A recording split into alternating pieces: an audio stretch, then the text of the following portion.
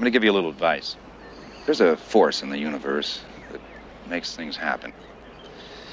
And all you have to do is get in touch with it. Stop thinking. Let things happen. And be the ball. On today's podcast episode is Andrew Abramson, former Miami Dolphins reporter for the Palm Beach Post, current columnist for the Huffington Post, an avid Trump supporter and a secret admirer of Miko Grimes. Only two of those things are true. Welcome to the podcast, Andrew.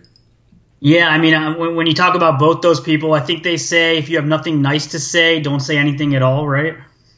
No, I mean, but the thing is you can't really avoid the Trump thing because you're writing about it. You've been following, obviously, you're covering politics for a while after the Dolphins. And just to jump into that real quick before we hit some lighter topics, I mean, did you ever think the coverage, the day-to-day news would be this crazy?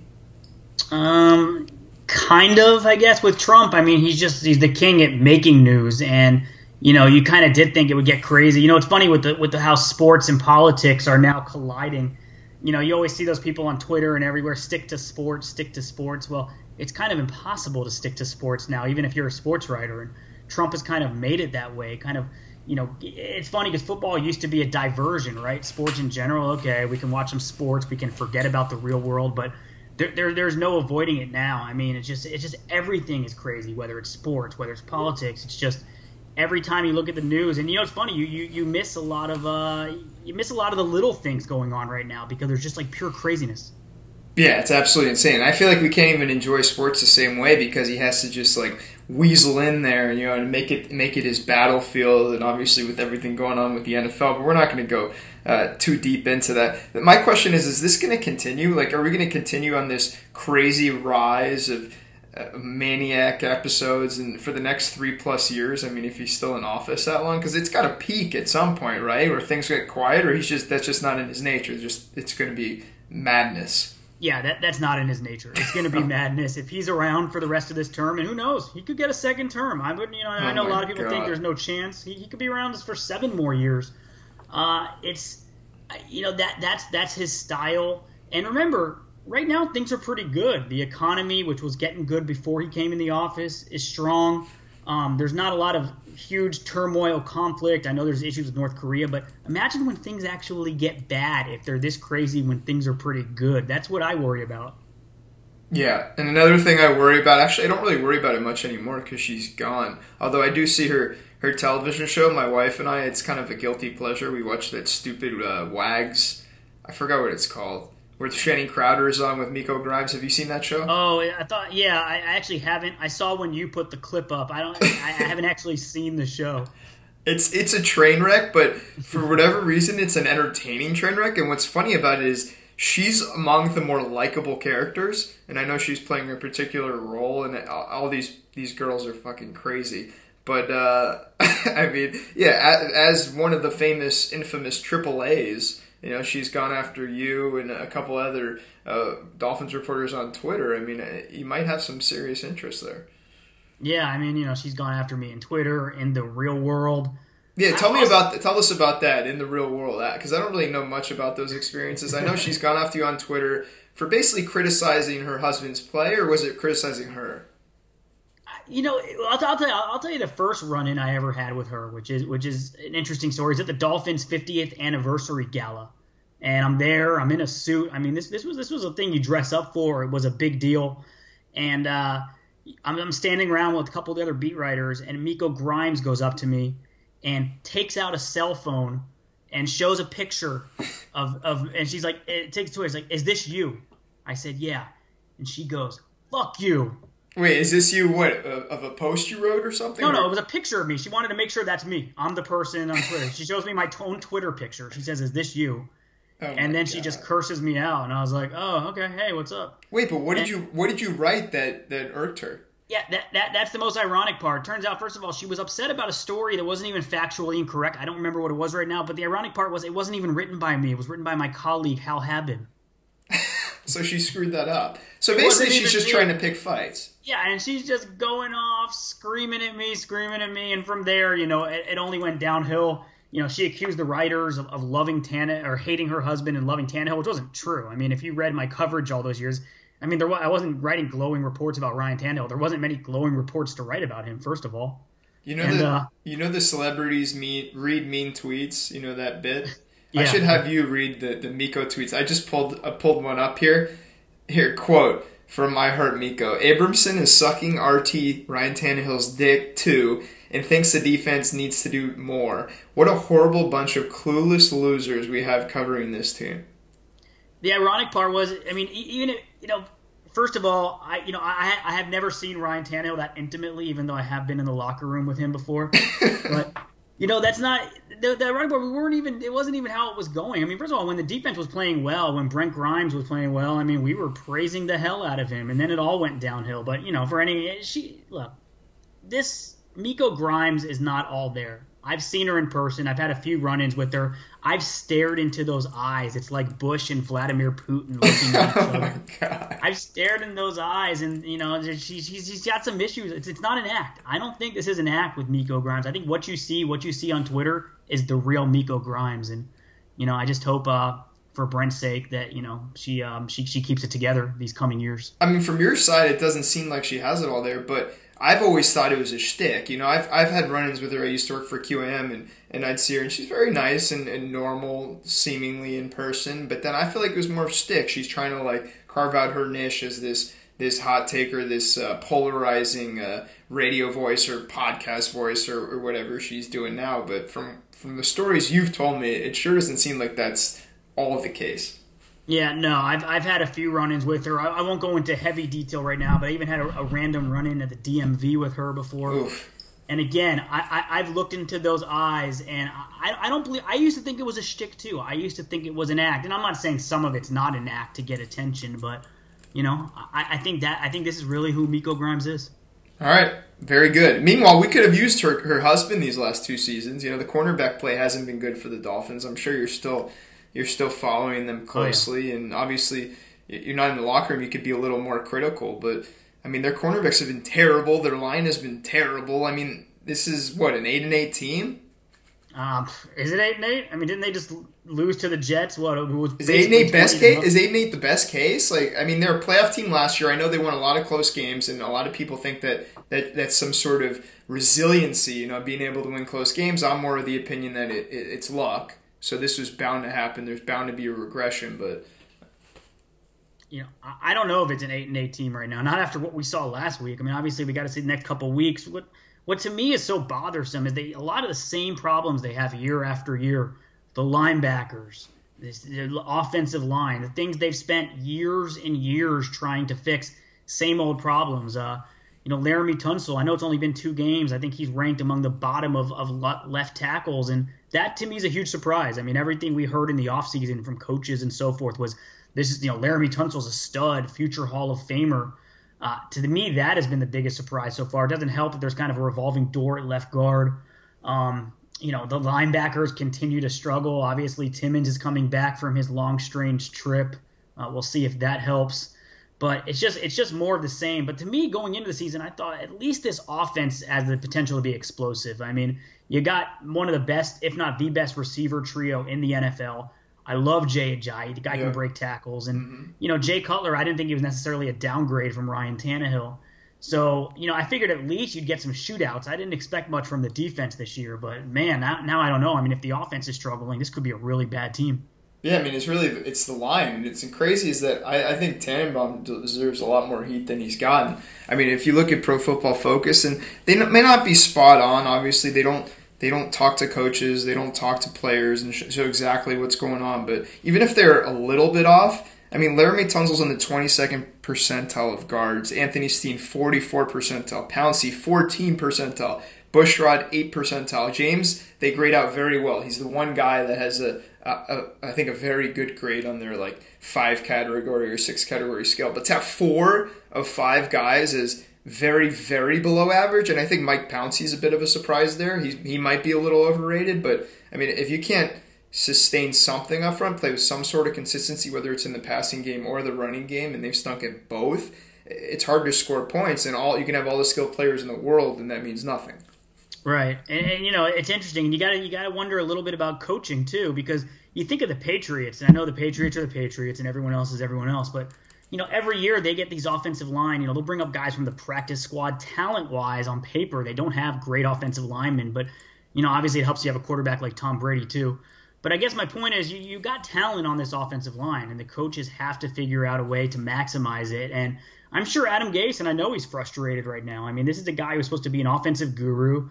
He has the pieces there. You have a lot of talent on this offense. And this is, he kind of snuck into the playoffs last year, but this is a big year for him.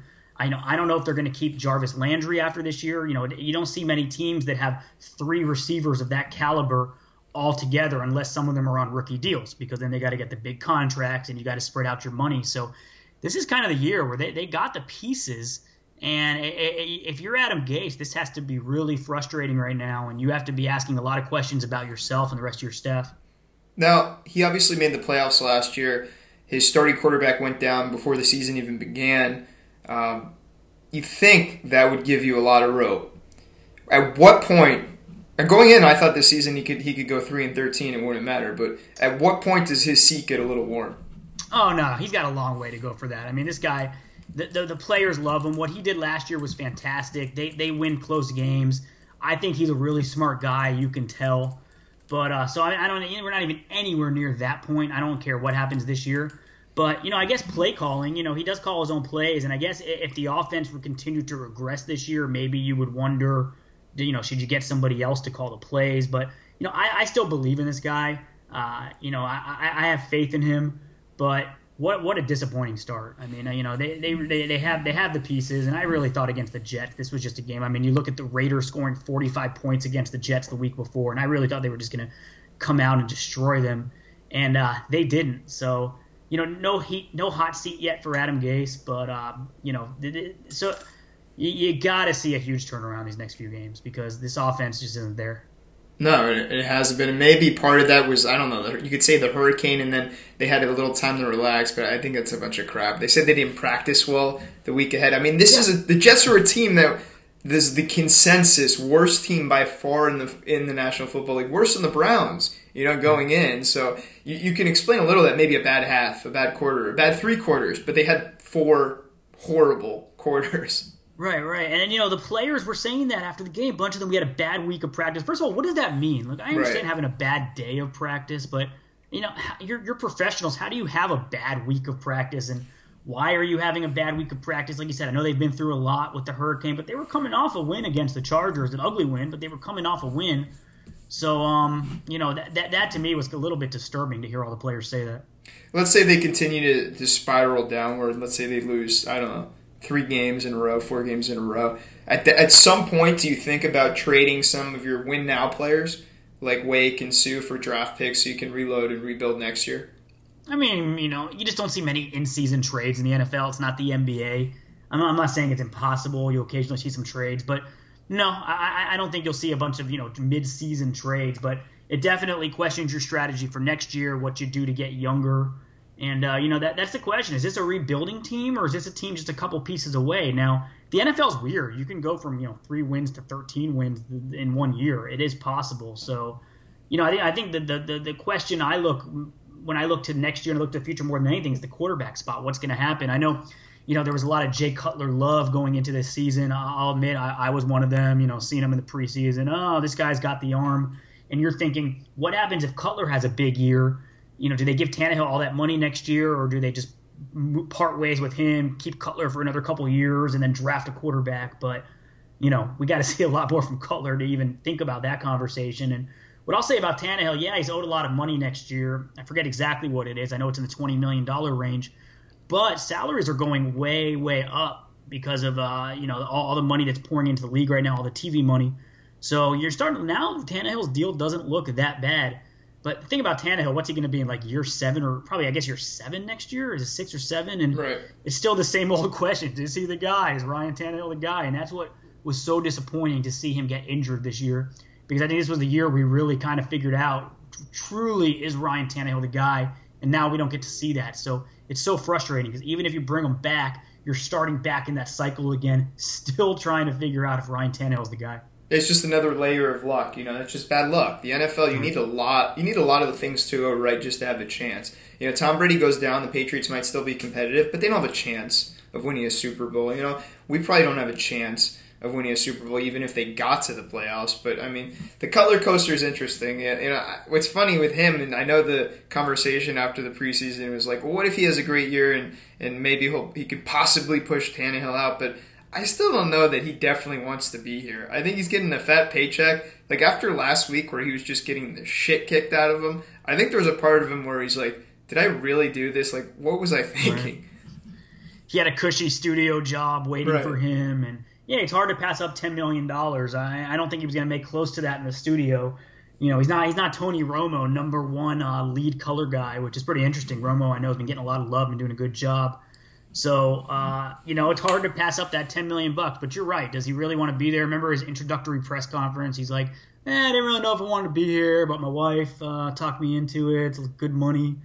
So, I don't know what happens to the Dolphins at quarterback spot. That continues to be the biggest question, but I think they would be well served to at least draft somebody in the second or third round. I'm not saying take a quarterback in the first round, but, take somebody in the early rounds, and just in case Tannehill doesn't work out or whatever, at least you can see what you got. Yeah, I've never understood that, why they refuse to draft a quarterback. There's no such thing as having too many good quarterbacks. It's a position of immense value where, you've seen it before where teams will trade guys for second-round picks and they've barely had any games.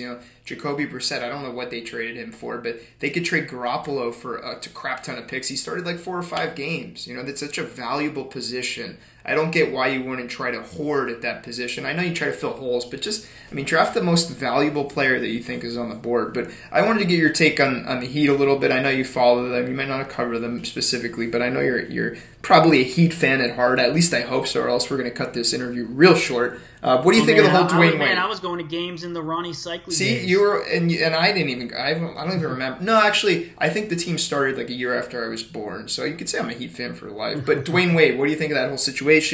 He's officially in Cleveland. It's strange. It's bizarre. A lot of Heat fans have mixed opinions on it. Yeah, well, I think you look at it from a couple of perspectives. One, if you're Wade, I do think it makes sense because, I don't know if going to Chicago in the first place made sense, and I wonder if he regrets it. But from everything you see, the Heat were not encouraging him to come. Everything that was out there, it was being reported was he's going to have a bench role if he comes back. It weren't with open arms. Oh, Dwyane, come back. We'll give you a starting job. We'll do this. They were not encouraging him to come back. So he goes to Cleveland. I believe he's going to have a starting job there. He's going to compete for a title, even though I don't think that was his number one prerogative in this search. So I think if you're Wade, it makes sense. I think, from Heat fans, it's tough because it's one thing to see him go to a mediocre Chicago team that probably wasn't going to do much. That was just a weird, bizarre team they put together, with 3 guards in the starting lineup. And you knew that team was going to be kind of a hot mess last year. But now he's in Cleveland, and this is a team that is going to probably win the East, or at least they're going to compete with Boston, and possibly win the East. I doubt they're going to compete I doubt they're going to beat the Warriors, but for me, I can see how Heat fans it would be really tough. And the older I've gotten, I've covered sports. I'm just not the fan I used to be. It changes you. You see it more as an analyst. But then I think back to when I was younger, and I was a really big fan. And I think I was trying to draw a comparison. It would be like for me if Tim Hardaway had gone to the Knicks back in those days.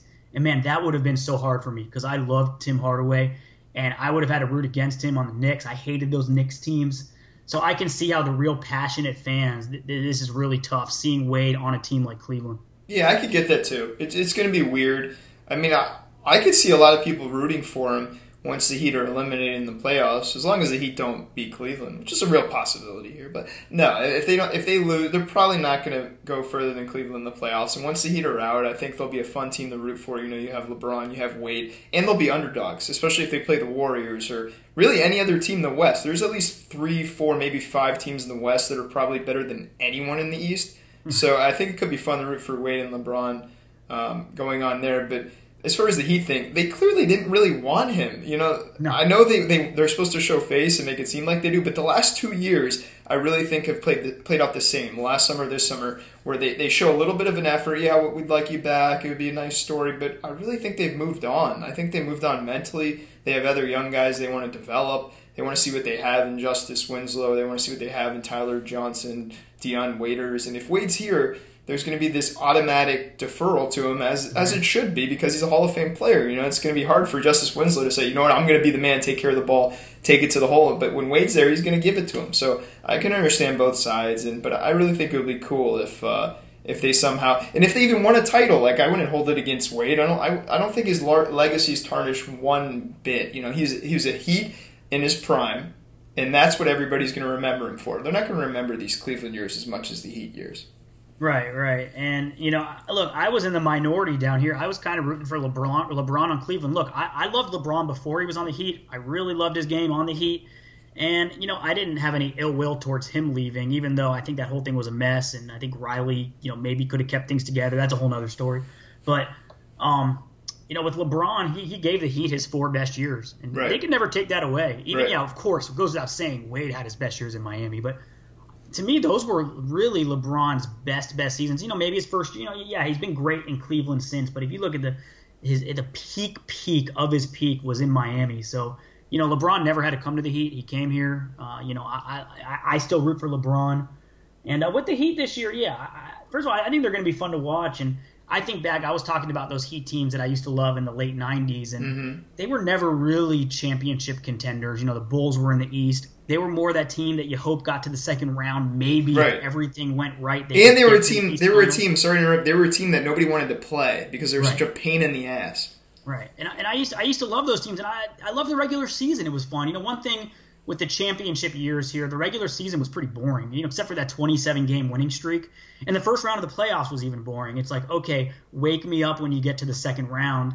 And really, it was championship or bust. And, don't get me wrong, titles come first, and I get it. But I kind of like a scrappy team like the Heat that are the regular season's going to mean something. It's going to be fun. They're going to be fighters. And, the question is, can they get to the second round in the East? I think that's maybe their peak. But I'm looking forward to seeing them play. And I think it wasn't necessarily the worst move to just move on from Wade. And no matter what, you had his best years, that's for sure.